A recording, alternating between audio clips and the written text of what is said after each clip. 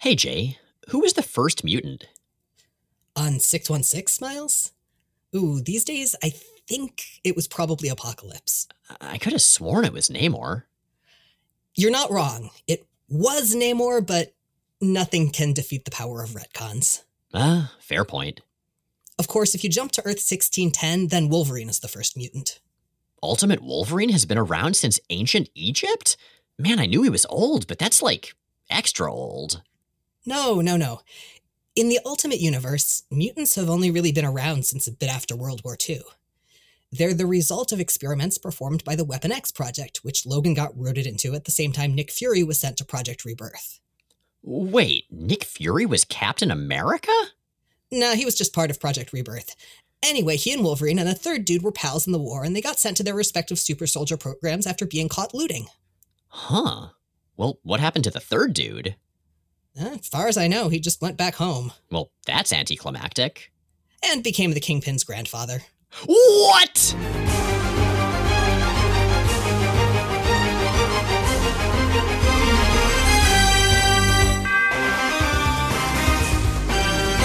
I'm Jay Edidin. And I'm Miles Stokes. And we are here to explain the X-Men. Because it's about time someone did. Welcome to episode 265 of Jay and Miles Explain the X-Men, where we walk you through the ins, the outs, and the retcons of comics' greatest superhero soap opera. And welcome back to X-Men. I mean, we always talk about X-Men, but like the comic book that is specifically called X-Men. Not only that, but the comic book X-Men that is about the team X-Men. This gets very confusing, but yes. Well, there's the comic book Uncanny X-Men, which is also about the team X-Men, and then there are all the other ones. Thanks, Marvel. Thankfully, it's only gotten much more straightforward and simple here in 2019. Actually, here in 2019, it's not too bad, but man, the last number of years. Oh, dude, there's a listener question that's been sitting in our inbox for a few weeks, just because I can't bring myself to put it on the show, which is, do you guys know what's up with the X-Men right now? I mean... Well, we'll start at the beginning. You should listen to our first episode, and we'll go from there. I was going to say the answer is basically just Hickman. Hickman. Yeah, basically Hickman. I'm freaking loving it. But we are not here to talk about Jonathan Hickman's current run. We are still back in the early to mid-90s, so maybe we'd better start with Previously on X-Men. Professor Xavier, in addition to his general lack of ethics and ongoing dubious life choices, has had consistently lousy romantic luck with human women and mutant women and Magneto. So maybe it's no surprise that his first truly successful relationship was with an alien, namely Magistrix Lilandra Narimani of the Shi'ar Empire. Their courtship took place entirely psychically in what Professor Xavier mistook for severe nightmares. You know, love. Professor X spent a while getting space busy as Lilandra's royal consort, but eventually his duties called him back to the X-Men on Earth, and hers kept her on the Imperial throne. They've probably been sexting a lot. Yeah, but like Shi'ar sexting. So it's really advanced, and probably has a lot of curvy lines and bright colors. Feathers everywhere. Oh man, that sounds tickly. Now, space is probably the place to be right now because things on Earth are getting pretty rough for mutants. The legacy virus, that's the Marvel Universe's mutant-targeting allegory for AIDS, has been spreading further and further and actually has just made a jump to the human population. The X-Men have been doing their own research, but so has genetics-obsessed glampire Mr. Sinister. Along with his brand new lab assistant Threnody, who has the mutant power to track and absorb the energy signatures of mutants infected with the legacy virus as they die. Meanwhile, Cyclops and Jean Grey have missed a bunch of this because they've been on their honeymoon. Of course, this is Scott Summers and Jean Grey we're talking about, so when we say on their honeymoon, what we actually mean is dragged from their honeymoon psychically into the far future by their alternate universe and now very old daughter Rachel in order to spend 12 years raising Cyclops' son with Jean's clone Madeline Pryor from this universe. Very succinctly summed up. I'm impressed, Jay. I'm an expert. You are. We, of course, covered that last bit in our winter special about the Adventures of Cyclops and Phoenix miniseries. If you haven't listened to it, I think you should. I really like that episode. I also recommend reading it. It's not going to be critical to understanding any of the stuff in this episode or most of the upcoming stuff, but it's also just a really good miniseries. So we said we were talking about the comic book called X-Men, and that's partially true. We are, but we're also going to cover an issue of X-Men Unlimited. Those are the prestige format, double-sized, mostly standalone stories that were coming out every quarter around this time, and actually for quite a few years going forward. This is X-Men Unlimited number 5, Hard Promises. Yeah, less standalone than I remembered them being when we first went back to them. Like, there's a lot that intersects. I'm thinking especially the Rogue and Nightcrawler stuff, the Sabretooth story. Well, don't worry. Future issues of this series will mostly have nothing to do with anything. But I really like this one. Yay! And this one's written by John Francis Moore, penciled by Liam Sharp, inked by Kevin Conrad, Steve Montcuse, Robin Riggs, and Matthew Ryan, and colored by Marie Javins. Now, you may remember John Francis Moore's name from the episode we did on the X-Men Phoenix miniseries, also known as Ascani Rising. Moore will be back later for an X-Factor run and an X-Force run, and he's writing X-Men 2099 at the same time as all of this is going on. We should probably cover that eventually. We probably should. There's a lot of it. Maybe we could do like a Secret Wars thing and do way too many issues in 1 week. That sounds like so much work. There's just a lot of X-Men in general. Sure are. Somebody should start a podcast. I mean, like, another podcast. Oh man, this is going to start to get meta and meta. There are like at least a dozen X-Men comics focused podcasts out there. There are. Well, if anybody wants their 2099 fix for now, I know that Austin Gorton of The Real Gentleman of Leisure does reviews of X-Men 2099 for his patrons, so you could check that out. But we're not talking about 2099 at all. We're talking about X-Men Unlimited. And the artist, Liam Sharp, he did a lot of stuff, including, among other random Marvel stuff, an Amanda Sefton miniseries in 2000, and also a comic that he did that Glenn Danzig wrote in 1996. So that's a thing. What Marvel comic did Glenn Danzig write? Oh, that one wasn't Marvel. I don't think Marvel would let Glenn Danzig get anywhere near their characters. I mean, there was a lot of talk about casting him as Wolverine, wasn't there? There totally was. And, I mean, he certainly would have the look, but he's a weird dude. I don't know how that would have worked out. My entire context for him, aside from the Henry and Glenn Forever and Ever comic, is that there was a picture of him buying kitty litter that was going around on the internet once, and I noticed that he bought the same brand of kitty litter that we did. Oh, well, good taste in kitty litter, I guess. Anyway, Sharp has a really interesting style. It's this sort of sexy, earthy, very body-focused art, and I think it really fits this story. And he also draws one of the other stories we'll be talking about today. We'll get to that and how well that does or doesn't fit as well. So what's bizarre is that I like Sharp on this. I think he's generally a really good artist on this one. I hate him on X-Men 35. And I suspect that might be a byproduct of inkers, because he's got different inkers on these, and the textures and the detailing out in them are different enough that I think that might be a big component. But man, the quality difference between just those two issues is pretty significant. Yeah, I would agree. And I also just think his art style fits this issue especially well. And we'll get to why, but I think it's thematically appropriate to have an artist like this. But we're not just here to talk about art, we're here to talk about story as well. Let's dive into that. As a sleepless storm, Forge, Professor Xavier, and Jubilee are awakened. Well, okay, they were already awakened because they were sleepless, like I just said. But they would have been woken up even if they had been asleep, because a Shi'ar emissary just shows up out of fucking nowhere. On Empress Lilandra's orders, he is taking them all to Shi'ar space, to the Kree homeworld Hala, right now. And this is technically an invitation, but it's the kind of invitation that's basically an order from someone who's the empress of a massive space empire with really significant firepower. And the context of this isn't just a friendly visit. The Shi'ar Empire has just annexed Hala. But before we get to any of that boring political stuff, let's talk fashion, because holy crap, Jay, this emissary's outfit is phenomenal. How would you even describe it? Rococo Strife.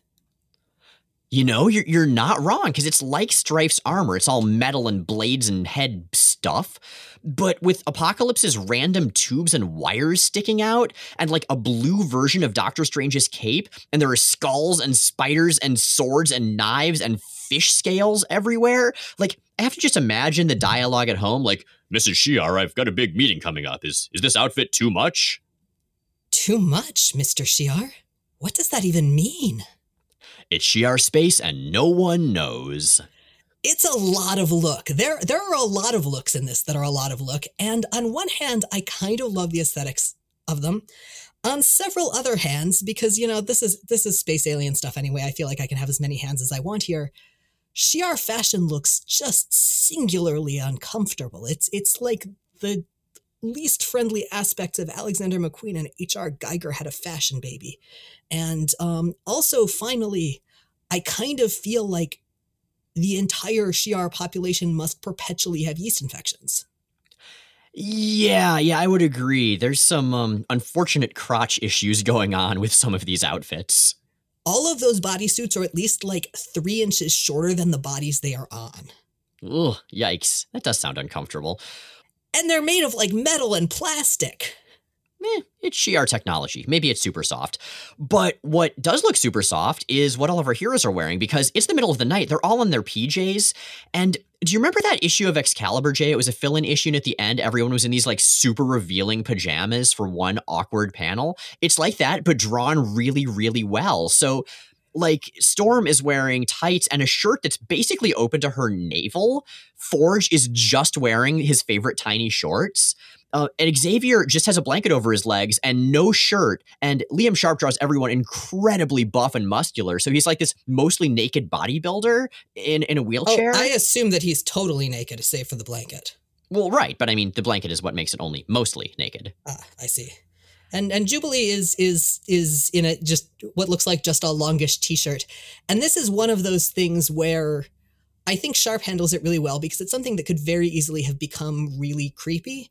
And Miles, I know you thought it crossed that line a little bit. I really didn't. I thought as someone who used to sleep in a t-shirt and occasionally, found myself needing to like run and open the door. This is pretty realistic. Like the moment of, oh shit, this is not as long as I thought it was now that I have to deal with other people. That happens in real life. Well, and that's the panel that I specifically objected to, because at one point she's sort of pulling the shirt down to cover more of herself, and that pulls it off of one of her shoulders. And it just struck me as a panel that was kind of too titillating to be focusing on a 13 or 14-year-old girl, especially one that's consistently portrayed as being as emotionally young as Jubilee is. Yeah, to get to again, and perpetually paraphrase Community, Jubilee's pretty young. We try not to sexualize her. Yeah. But I do agree with you, Jay, that this could be a hell of a lot worse. I think it could be better. I think it could be worse. And overall, I think Liam Sharp's extremely sexy style is fine. I think he does sexy well, and it's a superhero comic, so you can totally have that. Like, I don't think that's inherently a bad thing by any means. Again, I think it varies. One of the things that I appreciate, and this is an oddly specific thing to appreciate, and I feel like I'm going to be veering into weird territory talking about this in ways that it wouldn't have been weird, 4 years ago for me to bring up. But I really appreciate the way he draws Storm's breasts. Tell me more about that. Okay, so it's not an OMG sex you thing. It's the fact that they actually seem to have physical mass. Like, because that's the thing. The way comics artists tend to draw breasts, you can see this, in fact, with Sharp's pencils in X-Men 35. It's just god-awful. Is basically as weird, enormous helium things attached to people's collarbones. Like, they're in shapes and anatomical configurations that breasts don't. And fabric interacts with them in ways that, again, does not happen.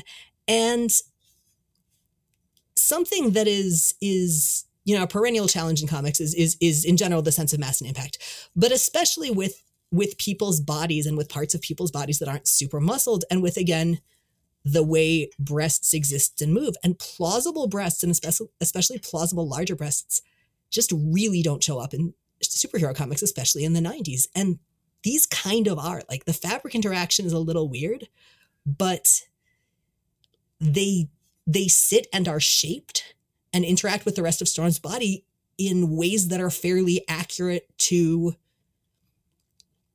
the way they would in real life. And that's rare enough that it kind of stands out to me. So, well-breasted Liam Sharp.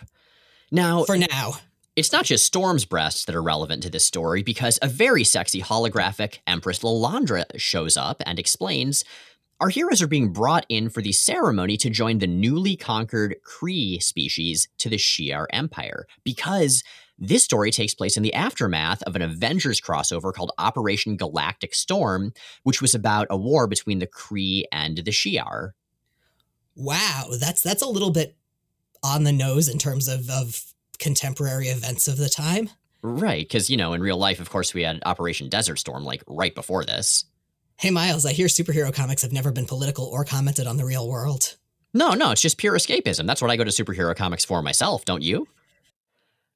Operation Galactic Storm ended with the Kree Supreme Intelligence blowing up the Kree to try to jumpstart their evolution, after which the Supreme Intelligence was killed by the Avengers.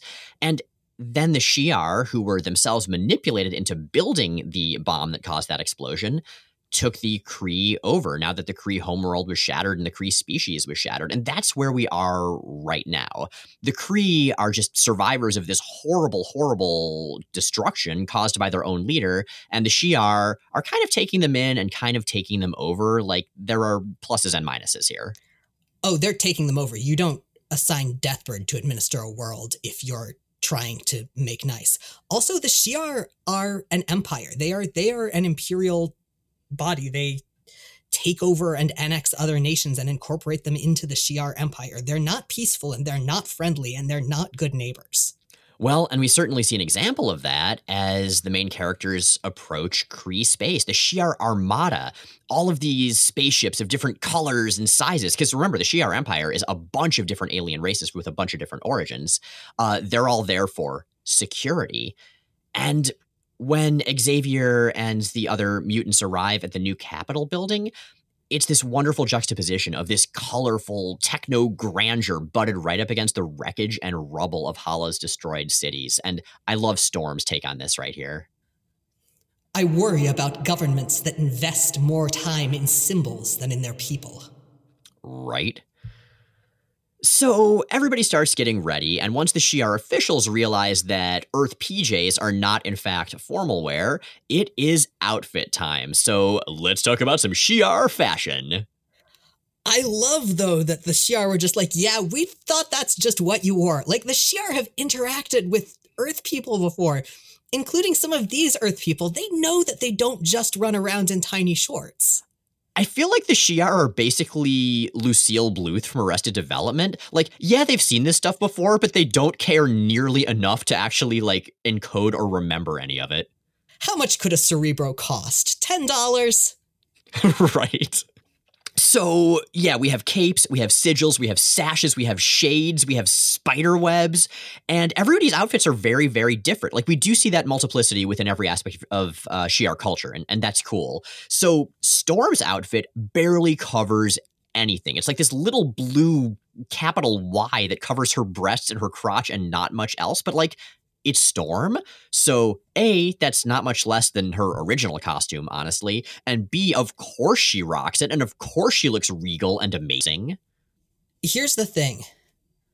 Her original costume did not come with it the inherent secondary knowledge of how she styles her pubic hair. This one does, which is kind of a lot. Which is to say, a lot of knowledge, not a lot of pubic hair. A lot of knowledge, because obviously no one was drawn with pubic hair in 90s X-Men. It's true, and now you know, gentle listeners. Jubilee's outfit is really tight, and she rips the sleeves open because she feels constricted, but yeah, it's actually fine. Honestly, the only part I object to is when Jubilee's in her nightshirt earlier. I think this part is totally okay. I mean, it's a superhero comic. People wear tight clothes, whatevs. I see, this is also part of my Shi'ar clothing is uncomfortable theory, because it is, it clearly, she mentions that it's cutting off feeling to her arms. So I assumed that while it's tight, it just doesn't really stretch. I assumed it was actually perfectly comfortable, but Jubilee just wanted to be a rebel somehow. That's our Jubilee. So, Jay, you mentioned earlier that Deathbird was in charge of the Kree now, and that's true, and we learned that that's because Lilandra, Deathbird's sister, thought that a public job might make Deathbird less treacherous and terrible. Yeah, maybe not. But Deathbird addresses the masses and is a super jerk about, yay, we conquered you, we're awesome, but what I kept focusing on was her headpiece, which is worthy. This would have fit the Hell's Haberdashery Award at the end of my old Thor episodes for my other podcast I did. She has a headpiece as good as Carnilla the Norn Queen would wear, and that is fucking saying something. Oh, it's so good. It's so good. It's a lot. Now, You mentioned Lilandra put Deathbird in charge of Hala as a way to mitigate Deathbird's threat by keeping her in the public eye. And this, I think, is other than the welcome, we didn't invite you, but come to this thing immediately in your underwear invitation. This is kind of, for me, the first really telling moment in terms of the fact that Lilandra and Xavier are not going to work out long term. Because Lilandra is clearly making tactical decisions and thinking in a large scale in terms of the Empire. And in doing so, she is entrusting an extremely vulnerable population to someone who she knows is basically just super murdery and terrible. Yeah. And knows will not only do a bad job, but will do a bad job in ways that involve very active repression and terrorization of the indigenous population of Hala. Yeah, I mean, Deathbird did play nice a little the last time the X-Men were in space, but that was more out of necessity than out of any kind of change of heart. Yeah, like if you need to keep her in the public eye, I don't know, give her a talk show. Give her a reality TV show. I guess reality TV must exist in the Marvel Universe. Does it exist in space? Oh, sure. No, it was the 90s, so MTV had their show The Real Bird. She's not a real bird. Archangel is, though. Anyway, Jubilee is really bored with this whole ceremony, so she wanders off and runs into a Kree teenage girl her age and strikes up a conversation before the girl is pulled away by a grizzled older man who basically says, don't talk to the Terrans. And this right here, I think, really does show just how much privilege Jubilee brings to this, because she's all joking around and feeling safe and just being jovial and friendly, while the Kree around her are just like shell-shocked and paranoid and terrified that anything that happens is going to get them even more screwed over. Yeah, and that's to her credit and to the credit of the creators on this. That's something that Jubilee realizes over the course of this, the extent to which this is not her situation and she is not reading the room accurately or well. Totally. So, as Lilandra takes over speaking at the assembled Kree and various Shi'ar and stuff, that aforementioned older man, the one that dragged the teenage girl away, shows up, pulls out a gun, and tries to assassinate Lilandra, blaming her for their suffering under Deathbird, which, guys, kind of got a point. I mean, I'm not saying assassinate people, but I'm saying that at least his logic is sound. Oh yeah, he's not wrong. He's just exploded because he is stopped and so blows himself and his surroundings up. And in the aftermath of this explosion, everybody just sort of chills in their quarters to recover. Storm and Forge are pondering the parallels of their own relationship with that of Xavier and Lilandra. I mean, they don't have space separating them, but they're on different teams and they have different responsibilities. Although arguably only one of them is terrible, which they definitely have going for them over Xavier and Lilandra. Oh, that's true. That's true. Storm's pretty excellent. Jubilee has actually been thrown into the nursery because Shi'ar children are not considered people, and so they're applying the same logic to her. And I love that it's got all these giant stuffed animals in it. Like, that appears to be the entire contents of the room is enormous stuffed space aliens that are all furry and soft, and she looks so pissed off, and it's delightful. So I tried to think about that and like what that means about how Shi'ar childhoods go. And I got nothing. Yeah, it's one of those things that works better as a gag than attempting to follow into any sort of logic. So Jubilee says fuck this and wanders off again to see if she can find some Kree nightlife, and she runs into the girl she met before, who we learn is named Shimmer. I think that's how you say it. It's SHYM''R. I don't know. Shimmer's good enough. We can go with that. And it's a good counterpart to Jubilee in terms of Jubilee's powers. It's a very much clearly they were meant to be friends. Mm-hmm. But the girl's not in a great mood because that assassin who blew himself up, yeah, that was her brother. And Jubilee is like super compassionate here because Jubilee is a good person. She's just kind of a dumbass a lot of the time. Yeah, no, I mean, she's a teenager. She's a super sweet kid. She's really, really, she's kind. She's just a lot. Mm-hmm. So Shimmer brings her new friend Jubilee back to the Resistance headquarters because, of course, there's a Kree resistance trying to take their planet back from the Shi'ar. And they interrupt a meeting in which the Resistance is talking about blowing up the Stargate near Hala to kick the Kree out. They figure, what do they have to lose at this point? It's not like things can get much worse, which, oh, God. Yeah, their lives really suck right now. On one hand, I like Shimmer. On the other hand, Shimmer, this is bad revolutionary tactics. Even if your new friend is clearly the protagonist of the book you're in, don't bring them to the Revolution headquarters within 10 minutes of meeting them. And it almost goes really bad as Visog and Dantella, two of the Kree warriors, are about to murder Jubilee, but she's saved by Malachi, the leader of the Resistance, who is about 10 feet tall and has a robot arm and a bunch of scars and is very serious. I like Liam Sharp's art, but I don't think Kree warriors are supposed to be literally 10 feet tall. I like him. I bet he gives good hugs. He probably does give good hugs. I bet he's very gentle when he's not, murdering people. And Jubilee, I think, realizes the gravity of the situation at this point, and the writer gets her voice perfectly. Okay, you can do this. Be calm, be direct, be sincere, and go easy on the wisecracks. This is the story of Jubilee learning to face the real world in a lot of ways. So, back in, Shi'ar Fancy Town, Xavier and Lilandra are doing their best to reconnect, but they're holo interrupted, coitus holo interruptus, because Jubilee has been caught violating curfew by the bird cops. And Xavier takes her off to scold her, partially because she was doing something unsafe, and partially, I'm assuming, because he was about to get it on with a bird queen. Come on. I don't think he says that to her. That's probably not the kind of thing you mention to your teenage students, although I guess Charles Xavier might, because he really doesn't have a scale of age appropriateness, but I hope he doesn't. Well, I don't think he does, but I'm pretty sure he's thinking it. But Jubilee just wanted to get Xavier alone so she could talk to him and say, hey, I met the Resistance, and Professor Xavier, I think they'd be willing to talk to someone like you if you were willing to listen. I think we can maybe fix this situation. What do you say? And he says, well, I guess I'm not getting laid this visit after all. But I really love the panel that is essentially what you just said. Like, there's Lilandra in the background calling to Xavier to come back because they only have a little bit more time before dawn.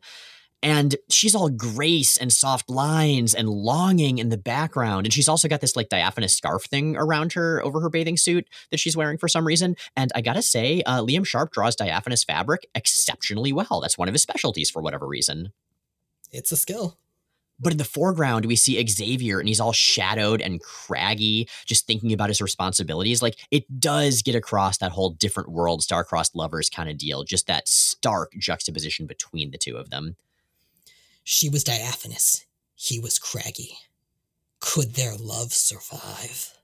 I love Romeo and Juliet, how the diaphanous's and the cragginesses get in that big fight, and then everybody dies. That's not what happens. Well, pretty much what happens.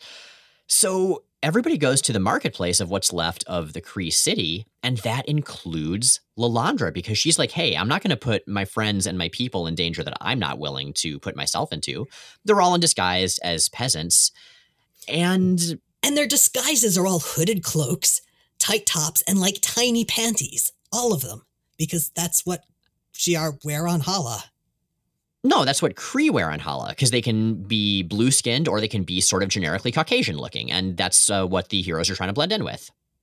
So Lilandra is horrified by a lot of what she sees, of course, because the Shi'ar guards are being all shitty and beating up children and that sort of thing. And Shimmer takes them all to the meetup with the Resistance leader at the Temple of Scientific Revelation, and I mean, the Kree are a really messed up species in the Marvel Universe, but I love a lot of their stuff. Oh, yeah. So Kree religion is fascinating and weird and amazingly, acidic meta-commentary on religion in general. Oh, yeah. It's fun. And so Malachi and Lilandra, who reveals herself, parley. They're both cautious but respectful, and it's actually really great. And there's just so much hope that starts to build and build in this part of the story. I especially like this exchange between the two of them as Malachi jumps in. Out of the question. A self-governing Kree legislature is a necessity. Before discussing representation, you will have to acknowledge the Imperium. Assuming we have evidence that the Imperium negotiates in good faith. They're both being hardasses, but they're also both actually listening. And I mean, nothing ever goes right in comics, X-Men especially, but God, with this part, you really believe it's going to. I mean, you do? Well, I did, but I'm an optimist. Visog and Dantella, the people who tried to kill Jubilee before, are not optimists. They are disgusted by all of this, and they wander off. Jubilee and Shimmer, being bored teenagers, follow them and are immediately knocked out because Visog and Dantella are going to steal the Rebel spaceship and go blow up the Stargate, which, as Forge points out once he realizes what's going on, yeah, that could blow up like the whole freaking solar system if they do it. It's a little cutting off your nose to spite your face there. Yeah, blowing up your nose to spite your bird face. The heroes don't have a fancy spaceship, but they do use Forge's skills to rebuild this ratty old tugboat, space tugboat, and give chase. And I love this. I love that Lilandra is the pilot here because she was a fucking Starjammer, remember? She was a space pirate before she was Empress. Well, okay, after she was Empress and then before she was Empress again, technically. Well, that and the Shi'ar, as she points out, have a super, super military education system. Like, she learned this stuff growing up. I like the space pirate part better. Oh, same. And Malachai's impressed. Again, they're sort of bonding. But things can't go well because Visog kills Dantella when she has second thoughts and sets both the autopilot and auto-destruct on the ship and then kills himself. So the rebel ship is now a bomb heading straight for the Stargate. Now, you mentioned that Malachi and Lilandra are kind of connected. The character who Malachi really connects with is Forge, because they've got similar backgrounds. They're both veterans. They're both veterans who lost limbs in the line of duty, and they're both engineers. Malachi was an aerospace designer. So when they take a very dangerous spacewalk to go try to unfuck the about to blow up ship and save the Stargate, they really click. They're talking about how, hey, we need to talk more about this later. We need to grab a drink together or whatever. And indeed, it works. They're able to, well, okay, the ship still blows up, but it blows up better and the Stargate's fine. It's very complicated. Doesn't matter. The point is, it's not that complicated. They're able to get the explosion to happen at a frequency that will stress but not actually damage the Stargate. Yeah, which honestly, I like that it's kind of a complicated explanation rather than just we diffused it because, super science. Well, and you still get a big, cool looking explosion. That too. But as soon as they land, they're met by Deathbird, who demands that Lilandra arrest the rebels, and Lilandra does. What? Xavier objects. He's trying to convince her this is a terrible idea and then changes tactics. I'm not talking to you as Magistrix. It is who I am, above all else, and my duty is to the law of my people, a law that Malachi broke. Would you have me make an exception for him, Charles, and encourage other acts of terror? For the greater good of the Empire, beloved, sacrifices must be made. Yes, you will always be Magistrix first. And she cries, but yeah, that's kind of the situation. There's so much hope. Everybody's reconciling. And then it's just this reminder that human connection, individual connection and identity, that only goes so far when you have a war this fucked, when you have an empire this imperial. When you're dating a ruthless space dictator, which Charles Xavier is, and which is something that he hasn't really had to come to terms with in this way before. And I really appreciate that Lilandra is still sympathetic. In a lot of places in this issue, she's still absolutely a sympathetic character. But when push comes to shove, she does what she's supposed to do because she believes that's the only way for the Empire to survive. And that's an irreconcilable difference between her and Xavier, who, I'm not saying his decisions are great at all, but they're coming from a very different place, whether they're good or bad decisions. Something that I think is important to understand about Lilandra, and something that's established fairly solidly as she grows and progresses as a character and as the X-Men books progress, is that Lilandra is not exactly the good guy. She is a better option than D'Ken. She's a better option than Deathbird. But she's not good. She's not nice. She's not the emperor who's going to come bring peace to the warlike Shi'ar and stop their conquest. Yeah, she does her best to be the best Shi'ar Empress she can be, and conquest is kind of baked right in there when you get down to it. Yeah, it's their thing. So this is kind of it for Professor Xavier and Lilandra. They won't be officially split until Grant Morrison's run later, but, it fits. They're both leaders before individuals. They're both symbols before people. And the fact that they can't be together geographically is a constant reminder of that fact. It's a rough, sad story, but I think it's a really good one. I think it's a good look at war. It's a good look at desperation. It's a good look at human connection. And it's a good look at when that connection isn't enough. I didn't like this issue very much when I was a kid. I think I missed a lot of those themes and, there weren't as many superhero-y things going on as I wanted. But man, covering it now, I really enjoyed it. So I actually disagree with you about the distance factor. I think the distance factor is what's keeping them together before this, because it allows them the illusion of thinking that the distance is what's between them, not any fundamental differences. That's actually a really good analysis, and fair enough. And of course, that adds the question, even though it's not fully directly addressed here, well, what about Storm and Forge? And of course, we'll get to lots more about them in the future. I'm just going to go with it's complicated. What's a little less complicated, albeit still somewhat complicated, is X-Men number 34, Life and Consequences. Are you kidding? This issue has a lot of clones in it, Miles. Well, right, but it's fucking X-Men. Of course there are clones. And those clones are written by Fabian Nicieza, penciled by Andy Kubert, inked by Matt Ryan, and colored by Digital Chameleon. And this issue picks up in the aftermath of a revelation that the X-Men got from Sabretooth, who is a somewhat willing prisoner in the X-Mansion right now. And that is that Mr. Sinister, who's been working on trying to find a cure for the legacy virus, or claims to be, has a lab, and that lab is somewhere they can get to. As it turns out, specifically, that lab is still in the basement of Nebraska's State Home for Foundlings, which is kind of baffling because you'd think he'd move it after Inferno. You'd think, because that's where we saw it. That's where we saw where Cyclops was quote unquote raised, and where there's all sorts of crazy science stuff down there, and it's super scary, and it's a horror show, and I kind of want to play a video game set there. I would be scared, and I would wear a blanket and cuddle with whoever was near because it would be creepy. Cat would sit on you and squawk real loud at it. Yeah, she's a good antidote to horror, it's true. Except when she comes into the room very stealthily and then squawks and everybody jumps. She's a good girl. So Gambit and Psylocke, who are telepathically linked to Beast and Rogue back in the Blackbird, are breaking into this state home for foundlings. Beast is the field leader because remember, Xavier just gave him that job because Xavier's off to Muir Island to help with the legacy virus. Cyclops is still on his future honeymoon, so Beast is the field leader for this issue, this one issue. I mean, this issue does a pretty good job of both demonstrating why he got the job and demonstrating why it's probably not a great idea for him to hold on to it. So I feel okay about that. Now, in the meantime, Psylocke is pretty horrified by the place they're at. She's specifically horrified that the kids grew up, quote, in such desolation, completely glossing over, all the brainwashing and medical experimentation that was going on. Maybe she was about to get to that, but then got distracted.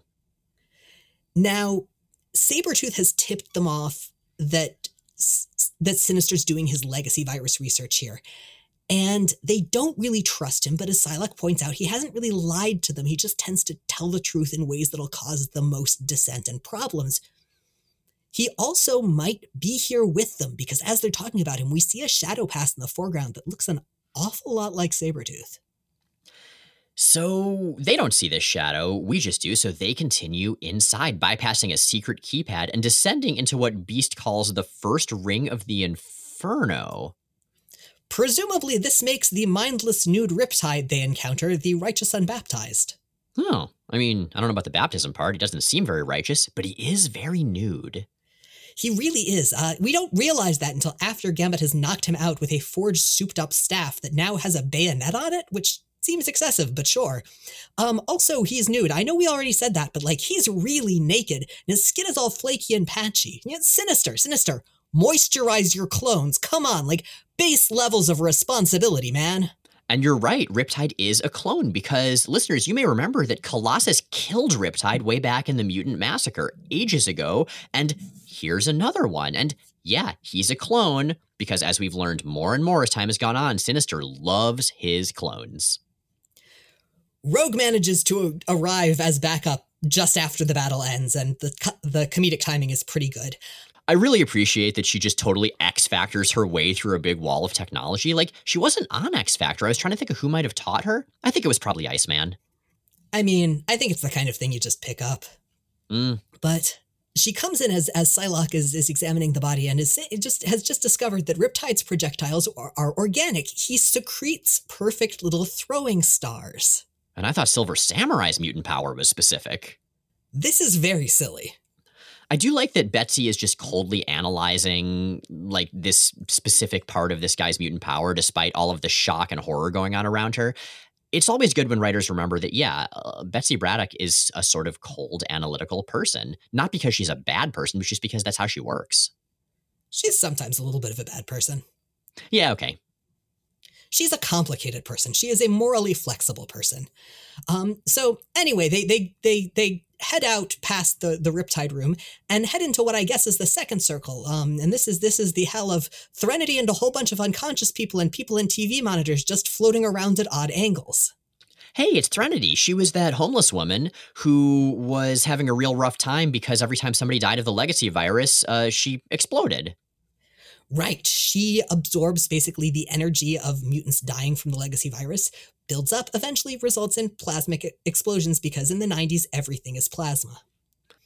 She, of course, is working with Sinister voluntarily at this point, since her first appearance, the end of that issue. But she's pretty pissed also because our heroes, coming in the way they did, set off the Tesseract chamber alarm and have triggered the internal defenses. A bunch of drones fly out and are about to zap them. Okay, I love this gag. This is a dramatic issue and it's an interesting issue, but it's also a really, really funny issue. And Kubert and Aziza in combination have really great comedic timing and really good rhythm with that. And so you get the drones fly out and then just sort of short out and kind of have little explosions and all fall down. And then there's a moment of everyone just sort of standing there looking confused. And Gambit says, "Well, that was real unimpressive." Which is absolutely and unquestionably the title of his sex tape. You're not wrong. And it turns out Beast, who takes this moment to show up, he was the one that did it, with science. Which is the title of his sex tape. Beast says, "Why, I happened to my little Mississippi Mauler. All one needed was a basic understanding of the causal relationship required of interactive reality planes, as they pertain, of course, to shared energy wavelength transmissions through a conductive spatial conduit. Or, in other words, boys and girls, I pulled the plug on him. Hoo-ha! Now doesn't this high-tech spelunking beat just hanging around the mansion all the time?" Aw, Henry, you're great. I had to do that with one breath. Well done. Thank you. Threnity's also doing pretty great, though, because Sinister stabilized the plasma, there it is again, buildup, and so she's gotten much better at handling her depression, which makes sense. I mean, she's no longer homeless and she's no longer exploding all the time. Yeah, those things would make it really difficult. Threnody stabilized, but her speech bubbles sure aren't. There's still those wavy, warbly bubbles that look like they would come right out of a Sandman comic. I don't know, Jay, what do you think she sounds like? So remember those things that were basically big plastic tubes with springs in them? Oh, yeah, totally. Yeah, like that. Oh, all right. I just figured she sounded like, I don't know, like a spooky ghost or something. Like, "I'm Threnody, and I have a questionable fashion sense, and now I have electrodes on my face." I guess that's not even a spooky ghost, just so much as someone talking in a funny voice. I guess I just mean I think she talks with a funny voice because of her funny speech bubbles. I don't have a better point. I mean, maybe her voice is a little bit shaky. Maybe there's some kind of interference from her powers. I don't know, man. I think she just thinks it looks cool. Plasma is the new magnetism. So the reason she's got electrodes on her head is that she is using her powers to scan for legacy-affected mutants so that she and Sinister can retrieve and help them. She's also used her equipment to tap into Sinister's entire data system, which I assume is like 90% his glam band outfit designs. Yeah, pretty much that. Also, apparently, the multidimensional Tesseract chamber is how he keeps popping up everywhere, so yeah, sure. It's a wrinkle in time. Do you really think Sinister reads Madeline O'Lingle? I'm pretty sure he, I don't know, vivisected somebody who did, and so he learned everything about her books. Speaking of vivisection, and funny you should mention that, Threnody also shows them Sinister's pet project, which she refers to as his heart, and it is a room full of DNA. Like, it's just big, towering storage tentacles of DNA. Now, there are a lot of Marvel characters in here, which is about what you'd expect, but they're not all. There are also a fairly large number of real people, and those real people are including, but not limited to, US presidents, some scientists, Stan Lee, Jack Kirby, and Hitler. Yeah, I mean, it's Sinister. Gotta catch them all, I guess. So I have to wonder, this is sort of this surreal nightmare of like tendrily technology. Does that fit Sinister, or do you think something more clinically standardly organized would make more sense for a personality like his? I think this lab is terribly organized. Well, right, that's what I'm saying. Like, would Sinister be more of a Cameron Hodge kind of personality, or is this sort of chaos and madness more his style? I think the chaos is more his style. Sinister is all about flair, he's all about fashion, and he's all about really ineffectual sidekicks. We've watched Sinister over the years. He is not very good at what he does, and we know that. Like, he does not really accomplish very much over time. He mostly just sort of runs up the same trees, and then things that would have happened anyway happen. And so I absolutely see him going style over substance here. Yeah, that makes sense. He is at least somewhat organized, though, because it turns out all of his clones have buddies. All the cloning machines have room for 2. And all of them automatically come out in pairs. So, in addition to the Riptide who they took out before, hey, it's partially skinless Sabretooth. Well, that's gross. But they beat him up because he's not, done cooking yet. Yeah, Rogue basically takes him out with one punch. Beast doesn't really know what to do because, on the one hand, horrible mad science stuff. On the other hand, horrible mad science stuff on the hand of Sinister. On the third hand, horrible mad scientist stuff that could be really useful good science stuff. And on yet a fourth hand, the basic ethics of science that, data is valuable, and Hank McCoy has questionable ethics when it comes to working this stuff out. We've seen this before, and we've really seen it set off by the legacy virus, so he can't make up his mind, and finally Threnody just goes for it anyway, because Threnody makes better choices. So she blows it all up. And she says, hey, Sinister probably won't even notice. He's been gallivanting around so much. And she's going to be the X-Men's man on the inside. Mainly, she'll just show up later in the X-Man series. But, for now. Threnody is cool. So one of the things I really like about this is the extent to which Threnody's relationship to Sinister is on her terms. Now, I should add ostensibly because it's Sinister, so you never really know how much actual mind control is involved. But she chose to go with him, and Sinister is actually historically pretty good about keeping deals when it comes to apparently mutually beneficial situations, which this is definitely one of. And Threnody's also, in large part, been able to kind of take control of her life and claim agency in ways that she really couldn't before, which I really dig. Totally, yeah. But we should move on to X-Men number 35 for now, Sunset Grace. So this is written by Fabian Nicieza. It's penciled by Liam Sharp once again. It's inked by Robin Riggs and colored by Digital Chameleon. And because the inkers are the main variable between this and X-Men Unlimited number 4, I'm going to go ahead and assume that what happens in this issue is largely Robin Riggs' fault. The art in this issue is, it's a lot. And it's definitely a lot that's accentuated by the fashion in this issue, which we'll get to in just a moment. So, after their adventures in the distant future, as enumerated in the Adventures of Cyclops and Phoenix, Scott and Jean have woken up on the S.H.I.E.L.D. helicarrier. Yeah, Nick Fury found him unconscious on the beach. And I guess also dressed them in very, very upsetting outfits.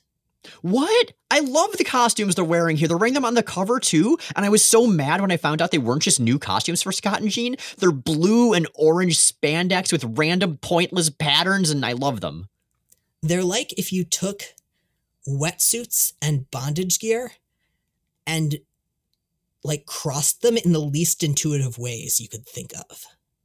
I like them. Okay, I don't really like the fact that in some panels, Jean has a buccaneer boot around her calf, and her other leg has just like a normal tights kind of thing going on. That's weird, but I like it. So the way Jean's body is drawn in this issue is basically an ongoing catalog of everything that's wrong with the way that female characters are portrayed in superhero comics, both thematically and anatomically. Yeah, well, there is that. So, not a whole lot happens in this issue, but what's the reason that Nick Fury has them, aside from the fact that he found them? Well, Fury needs help with a mutant whose powers have gone out of control and are now threatening the entire planet.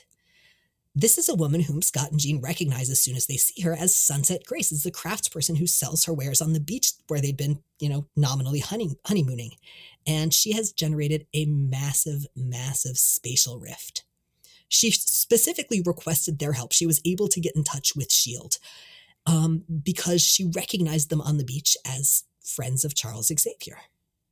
And she's got some history with Xavier. I gotta say, though, Scott and Jean, before they agree to this mission, which of course they do, they're remarkably chill about being back in the present after 10 to 12 years in their own perception of being gone and of being in different bodies. Like, it comes up, but they adapt really well, and maybe that's just who they are.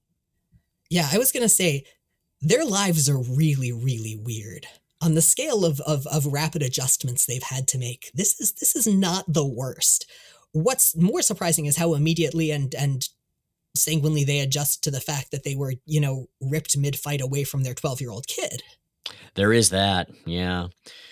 But I guess they do fundamentally know that he's going to be okay, or at least going to survive to become Cable. He's going to grow up big and strong, like real big and real strong. I also want to note, and these aren't really story pertinent, but there's a chair that Fury sits in that looks like it's a lawn chair of some kind with a sign taped over that appears to be handwritten on like printer paper that just says Fury's chair, keep off. Nick Fury, agent of Curmudgeon. Does he just like obsessively label all his stuff? Later on, there's a Nick's mug. I think somebody gave him a label maker and then regretted it. Yeah, I've definitely been in that position. Not giving someone a label maker, being the cause of someone's regret of gifting a label maker. Well, Jean pretty quickly gets pulled into Sunset Grace's reality rift, and Scott dives in after her because he's really sick of not being able to save people he loves, and also is not so great about self-preservation, but more the first, I think. Yeah, so their connection to Sunset Grace, by the way, isn't limited to the fact that she recognizes them as friends of Xavier's. They were kind of the catalyst for the whole situation. She saw and felt them get yanked into the future and was so upset that it triggered her previously long dormant powers, which had been involuntarily suppressed for years. When Grace was a kid and a teenager, she had the mutant power to open up a rift to this sort of fantasy land that she called Never Never Land, but she lost track of that power as she got older and did adult stuff like getting married and having a kid. What's really remarkable about this is that based on the art on the page where this is summarized, she apparently married Ronald Reagan. Who apparently later in the flashback grew older and ended up looking like Forge does in X-Men Unlimited *5. Like, he gets real long hair and a mustache and gets muscly. That's a strange transition. But at that point, he actually looks younger than he does in the wedding picture, at which point he looks like, 70-something or 80-something-year-old Reagan. The art in this issue is very confusing. The art in this issue is very bad. So we see Never Never Land, or, the current version of it, and it's kind of cool looking. It's sort of generically witchy with weird physics and floating islands and little pentagram dreamcatcher things hanging, but floating, upward instead of downward. At the same time, though, I feel like this could be a great opportunity to have this dimension show a lot about who Sunset Grace is. You can show her childhood, her trauma, her hopes, her dreams, but instead you just see generic fantasy stuff. I mean, maybe that's what they're telling us about her. Maybe she was just kind of generic. Well, maybe. Now, the last time that Grace was here was decades ago. She was in a really terrible car crash with her husband and son, and she shoved them through a portal into Never Never Land in an attempt to save them. And as she's telling these stories, as she's going through these flashbacks, I mean, I agree that the art isn't so hot in this issue, but the layouts and the design really are in some places. There's this wonderful full page of Grace in the background with this energy coming out of her hand that turns into the energy of a portal that a smaller version of her from the past is flying into. And she's holding up this kind of wizard staff, and that becomes the side of one of the panels. It becomes its border. It's really, really pretty in that regard. No, yeah. I mean, I think that's why I'm inclined to lay a lot of the issues in this issue at the inker's feet rather than the pencilers. So after that whole thing where her husband and son died / got sent into another dimension that she couldn't get into, she was real messed up. She was catatonic, and as often happens in the Marvel Universe, the people who were taking care of her knew who to call. The Ghostbusters? The Ghostbusters. And then when they couldn't help her, they called Charles Xavier. Right, because who else do you call when someone's catatonic? And Charles couldn't help her get back into the fantasy land, but he at least did help her recover so she could lead a relatively normal life. Now, Jean manages to get her to a state of peace, to a point of control, by giving her a sort of fake vision of her husband and kid having happily continued to grow and live in this fantasy world. That's not real. And it's clear that it's not real, and it's explicitly discussed as not real later. It's something that Jean pretty much pulled out of Sunset Grace's own feelings. Her family is definitely actually dead. That part was kind of ambiguous to me. I almost got the impression that Grace herself, as Jean calmed Grace down, that she created those entities as part of the fantasy world. You know, that she used her own powers to alter reality within this little subdimension to just make reality into her son and husband who did survive, apparently, in, you know, this version of the world. Some of each, I think. Either way, they definitely weren't the originals. They were explicitly the ones in her memory and her feelings. Jean is very, very clear about that afterwards. It's really poignant and sad because Scott and Jean essentially are saying she's never going to be fully okay. The best we can give her is this happy fantasy, even if it's not real life. And they come away kind of uncertain on the ethics of that and of that final choice. And I like that there's not a neat resolution here. I like that this isn't an exact parallel, and I like that it's Scott and Jean being pulled from one impossible situation to another very different one, but both of which are ultimately very much built on the need for compassion. Yeah, that works for me as well. There's not a lot to this issue, but it's sweet and it's concise. And I like that Scott and Jean get this little stopover on their way back to the X-Men. You know, you talked about their transition back to the present, and one of the things that I noticed in here is that they're very much their own unit. Like, they're very detached from the people around them. They're communicating with each other almost entirely telepathically and almost continually. I don't know that they are adjusting as smoothly as you think they are. And in fact, that's something that they discuss in the pages, and specifically that comes up because Jean mentions that, you know, it's obviously really hard for Scott dealing with not being able to control his powers again after basically 12 years of actually being basically non-disabled in the ways that he ordinarily is. And he basically says, yeah, it's horrible, but there's not really time for that right now. We just kind of need to deal with stuff. Yeah. So I'm very interested to continue reading as, you know, they do reintegrate with the X-Men, because it's been ages since I've read the Phalanx Covenant stuff, which is what we're coming right up against. So yeah, that'll be interesting to see. It really will. I'm also very excited that they are never going to wear these costumes again. You leave my beautiful costume children alone, you brute. No. Aw. Well, you know who's not a bunch of brutes? Our listeners, for the most part. I don't know, maybe some of them are, but they've got questions. Compelled Infidel asks on Tumblr, while I like the character and concept, I feel that the execution of Evan Sabaner has been rather racist. From the visual whitewashing of his features to the cultural whitewashing of his white Midwestern upbringing, he's completely divorced from his race and heritage. Made all the worse since Apocalypse embodied the West's common portrayal of Egypt as the source of great evil. Is there an angle to this I'm not seeing that makes this less racist? First of all, you're absolutely right.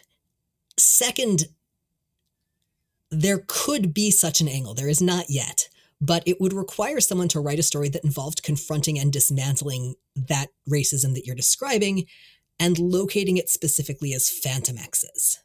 Because Phantom X was the one who stuck him in the world in the incredibly white bread Kansas upbringing with the idea that that was somehow the most morally grounded place to put him.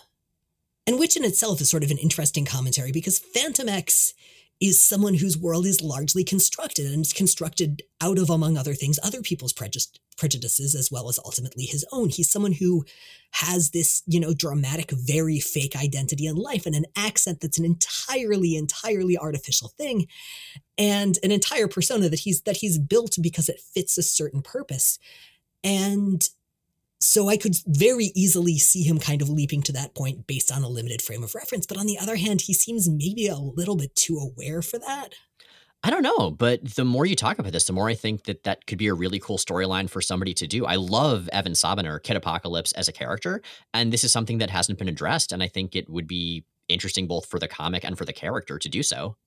Yeah, I think it really needs to be. Aaron asks via email, if you could have any fictional character obtain the Phoenix Force for a story, who would it be? I feel like maybe we answered a question like this a while back, but it's a good question, and a lot has changed since then. So, Multiple Man would be hilarious. But A, the Phoenix Force would never choose Madrox because he's fucking Madrox. And B, I'm pretty sure he would destroy the universe like 12 times over, so it might have to be a what-if story. Honestly, Farron. I would kind of love to see an older Farron who had finally gotten over the whole thing and maybe patch things up with Excalibur, finally get the Phoenix Force and like use it in really disciplined, deliberate ways because he'd spent his entire life training to do exactly that. I don't know if that would be much of a story. You'd probably have to have some other kind of conflict, but I think that would be nice. I think this is what I said last time this came up, and I maintain that both Cable and Madeline Pryor would be really interesting to see in that role. They really would, yeah. I think I'd love to see a story where a person who was never really anything special, or at least thought of themselves that way, bonds with the Phoenix Force. Maybe because of who they are, like who they are inside, maybe randomly, maybe because of reasons we don't understand what the Phoenix Force does. Basically, I just love to see a normal person who had always felt like they didn't matter suddenly grapple with omnipotence and how to handle it. So, Iceman. That's the thing, though. Iceman is special by virtue of being a superhero. I just mean, like, somebody who worked as, like, a grocery store checkout clerk or, a parking attendant or an accountant or something. Just someone who was as normal as you can be in the Marvel Universe. Can non-mutants host the Phoenix Force? It tends to be pretty directly drawn to mutants. I mean, it's comics. Anybody who the writer thinks should host the Phoenix Force can host the Phoenix Force. You know who I want to see as a Phoenix host? Who? I want to see Glob Herman as a Phoenix host, as the large, fiery, cosmic mother to chickens. I love this plan. Ooh, or Bill the Lobster. Maybe just give it to Bill the Lobster and see what happens. Oh, that doesn't end well. We are a fully listener-supported podcast, and some levels of support come with on-air acknowledgement from a variety of fictional characters and concepts. Hey, look, it's the Angry Claremontian narrator. Carrie Pruitt. Doomed to navigate a complex world of convoluted continuity and ethical bargains. Cursed with the understanding that no matter how nuanced your knowledge of the history from which you emerged, it's only a matter of time until another retcon pulls everything out from under you, and you turn out to have been Joelle Thomas all along. And with that, I believe we are handing the mic and possibly the hot pants over to Sexy Forge. I've survived the depths of wartime hell, and I've built the pinnacle of human perfection in my eyrie. But I've never seen a place like the Shi'ar Empire. I'd have expected technological and cultural achievements like nothing we have on Earth, but I wasn't expecting everyone to be so sexy. Christopher McDougall, you were looking good before blasting off to the planet Hala, but now your muscles have never looked so firm and taut, and your hair has never been so thick and flowing, and that half capelet and those skin-tight leggings. Wow, I couldn't build anything that beautiful. And Serial Lane. It was hard not to stare in admiration when I'd pass by you on my daily robo-constitutional outside Eagle Plaza, but I had no idea what space travel would add. You're just the right mix of earthy and idealized, of strong and sensual, and I don't know how that outfit even stays on. Even I couldn't build something like that, but it somehow knows exactly what to reveal and what to keep hidden. God damn, Lane. God damn. I'd love to stay and talk more. I'm sure Storm would understand. But this new space hair of mine requires way more maintenance than I'm used to. Time to build a techno comb from whatever scrap metal I can find and stock up on Shi'ar conditioner again. I think Cerise mentioned she had extra. And with that... Jay and Miles Explain the X-Men is recorded in Forest Hills, New York and Portland, Oregon, and produced by Matt Hunter. New episodes come out Sundays on iTunes, Stitcher, Google Play, Spotify, and at explainthexmen.com. Check out explainthexmen.com for all kinds of extra content, including visual companions to every episode. Our show is 100% listener-supported. If you'd like to help us stay on the air and ad-free, check out the Patreon link at the top of explainthexmen.com. And hey, if you have a chance, review us on iTunes or Stitcher or wherever. That would be great. On all the platforms. Next week, 90s fashion gets dangerous in X Factor. As Malice returns to the jewelry racks.